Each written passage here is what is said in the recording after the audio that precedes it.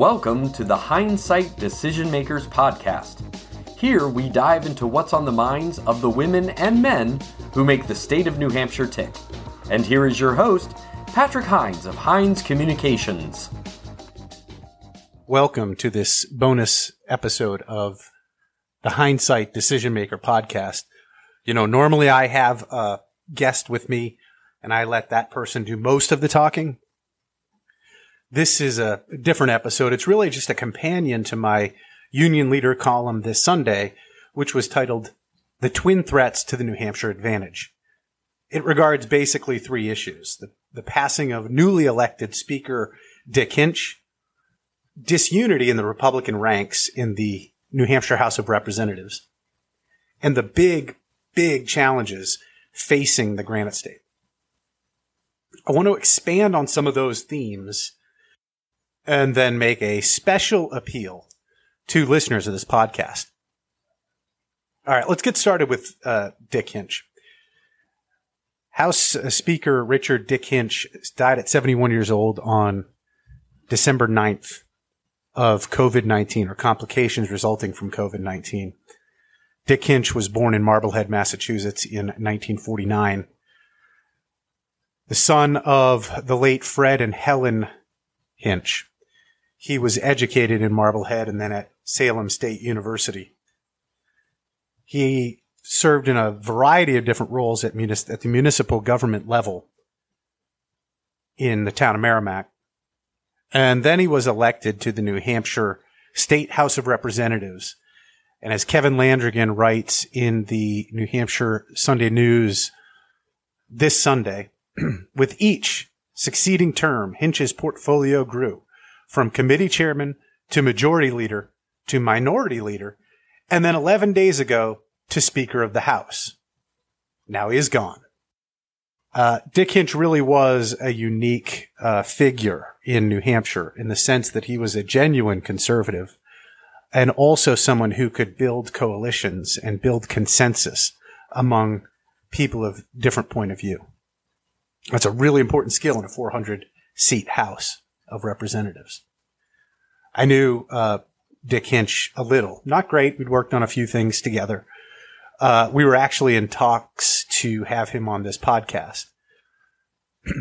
We weren't especially close, but I do believe that he would have made a fantastic speaker. As I said in my column, Hinch was seen as one of the few leaders with the talent and temperament to hold this schismatic GOP together. The death of this veritable embodiment of Republican unity could have dire political consequences in the Granite State. That's because there's a tremendous amount of disunity in the New Hampshire Republican Party. And maybe not tremendous. Maybe there's a vocal minority, but they are not inconsequential. In the last 4 weeks, they have protested at the governor's house. They've threatened to impeach him over a mask mandate and his lawful use of emergency powers. We're fighting over whether or not they should wear masks or even have live sessions or do the sessions over Zoom. Now, let's be clear that those differences of opinion in the New Hampshire House, they're not petty. There are a lot of conservative Republicans who believe that by their very nature, a lot of these broad public health measures are a threat to our liberty. People can disagree with them, but they have a genuine argument about a lot of this stuff. And it's always a slippery slope whenever you look at this kind of thing. If they can make us shut down our businesses, if they can make us wear masks, what else can they make us do or not do? That's an important question. And I think we always want to have people at the table who are willing to ask those questions.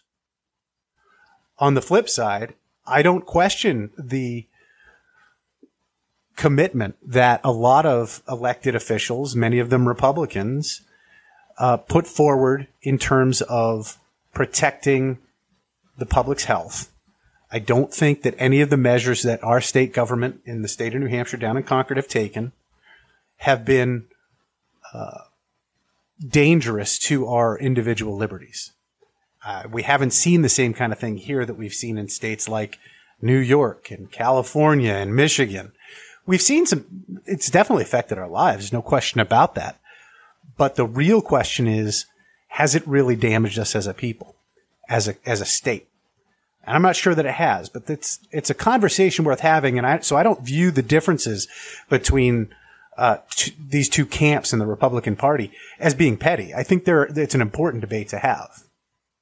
My real problem with these divisions is that I think that they have the potential to really distract Republican leadership when it is trying to deal with some of the major issues that we're confronting as a state.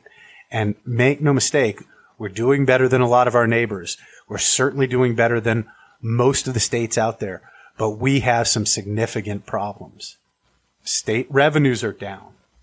Homelessness is up, or at least it's more prominent, more prevalent in our face. Cities and towns are struggling.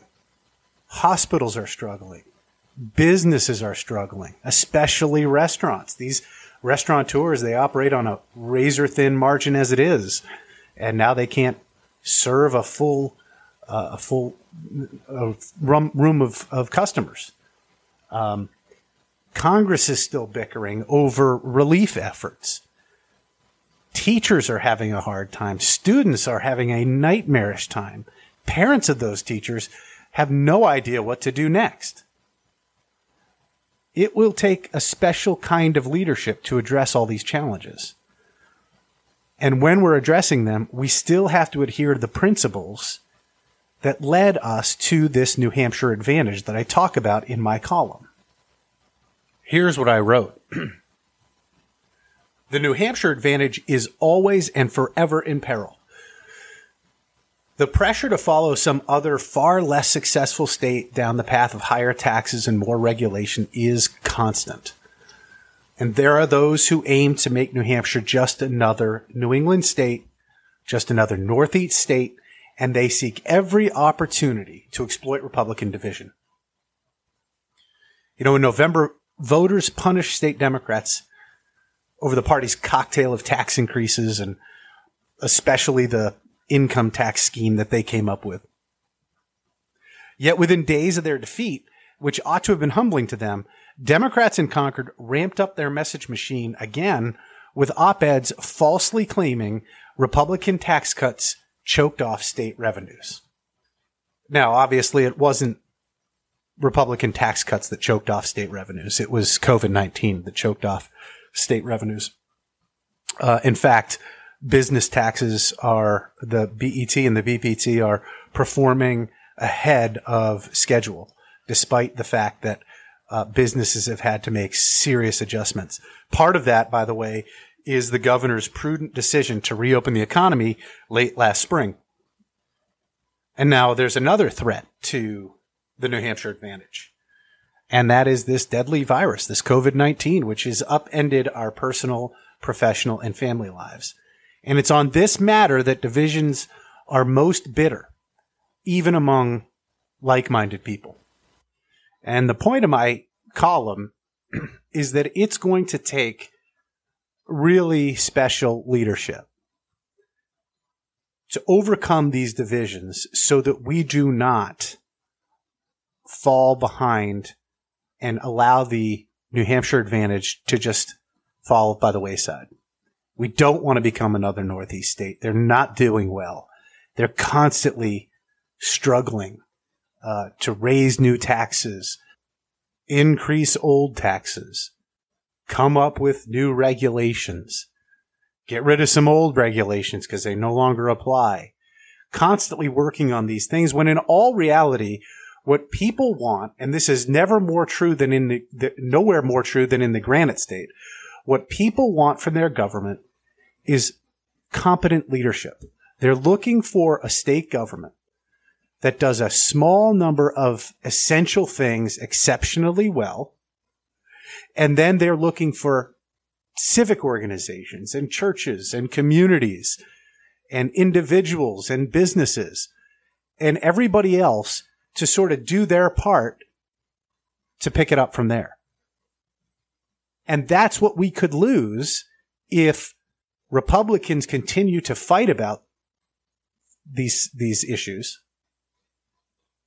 and allow division to usher in a whole new wave of problematic legislation that will result in higher taxes, more regulations, fewer personal freedoms, greater government encroachment in our communities and in our private lives, things that we don't want in New Hampshire. If you like those things, there's all kinds of other states that you can move to enjoy that. As I said, in the close of my column, the idea of the New Hampshire advantage is always and forever in peril. And it is never more so than when Republican disunity keeps Republicans from protecting it. So it's my hope that Republicans will come together before January 6th to decide their next Speaker of the House, to take them into the next session. That is the deadline, January 6th. Again, I refer to Kevin Landrigan's column in the New Hampshire Sunday News. He looks at some of the potential candidates whose names have kind of floated out there. Obviously, Representative Sherm Packard from Londonderry is taken over the reins as acting Speaker. Representative Kimberly Rice from Hudson is busy combating COVID-19 herself, so probably not really thinking about a potential run for Speaker at the moment. We wish her well, and we hope she gets better. But she's a name that has been floated out there. Jason Osborne, the new majority leader, he's from Auburn, seems to have the respect of a lot of his colleagues. The question is whether or not his real job will keep him from running the House of Representatives as Speaker, and that's a decision he's going to have to make. Seems like a personal decision, but certainly a popular candidate. And Kevin also mentions Timothy Lang from Sanborn, and of course Al Baldessero, also from Londonderry. Al, a lot of people in the national scene know Al because he's been so close to President Trump. Al briefly ran for Speaker, but chose not to when Dick Hinch put his name in the ring, or put his hat in the ring. Excuse me.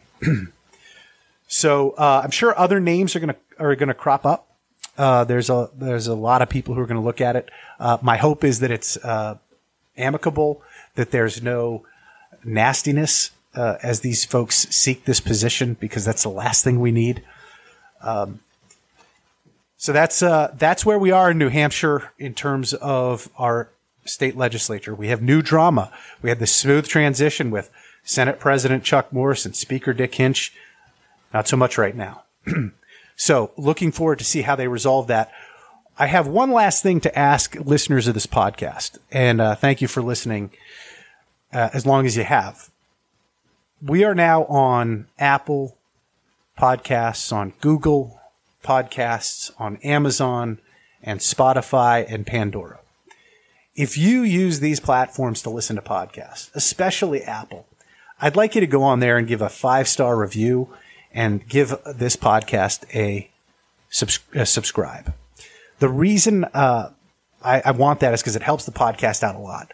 And if you like deep dives into policy issues in New Hampshire, and you like to talk to decision makers or hear what decision makers have to say about the big issues in the Granite State, that's what this podcast is for.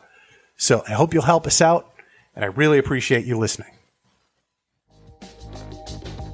Thank you for joining us on this episode of Decision Makers.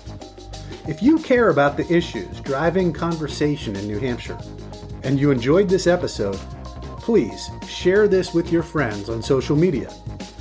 And sign up at HeinzCommunications.com to receive notice of new episodes. Until next time, I'm Patrick Hines.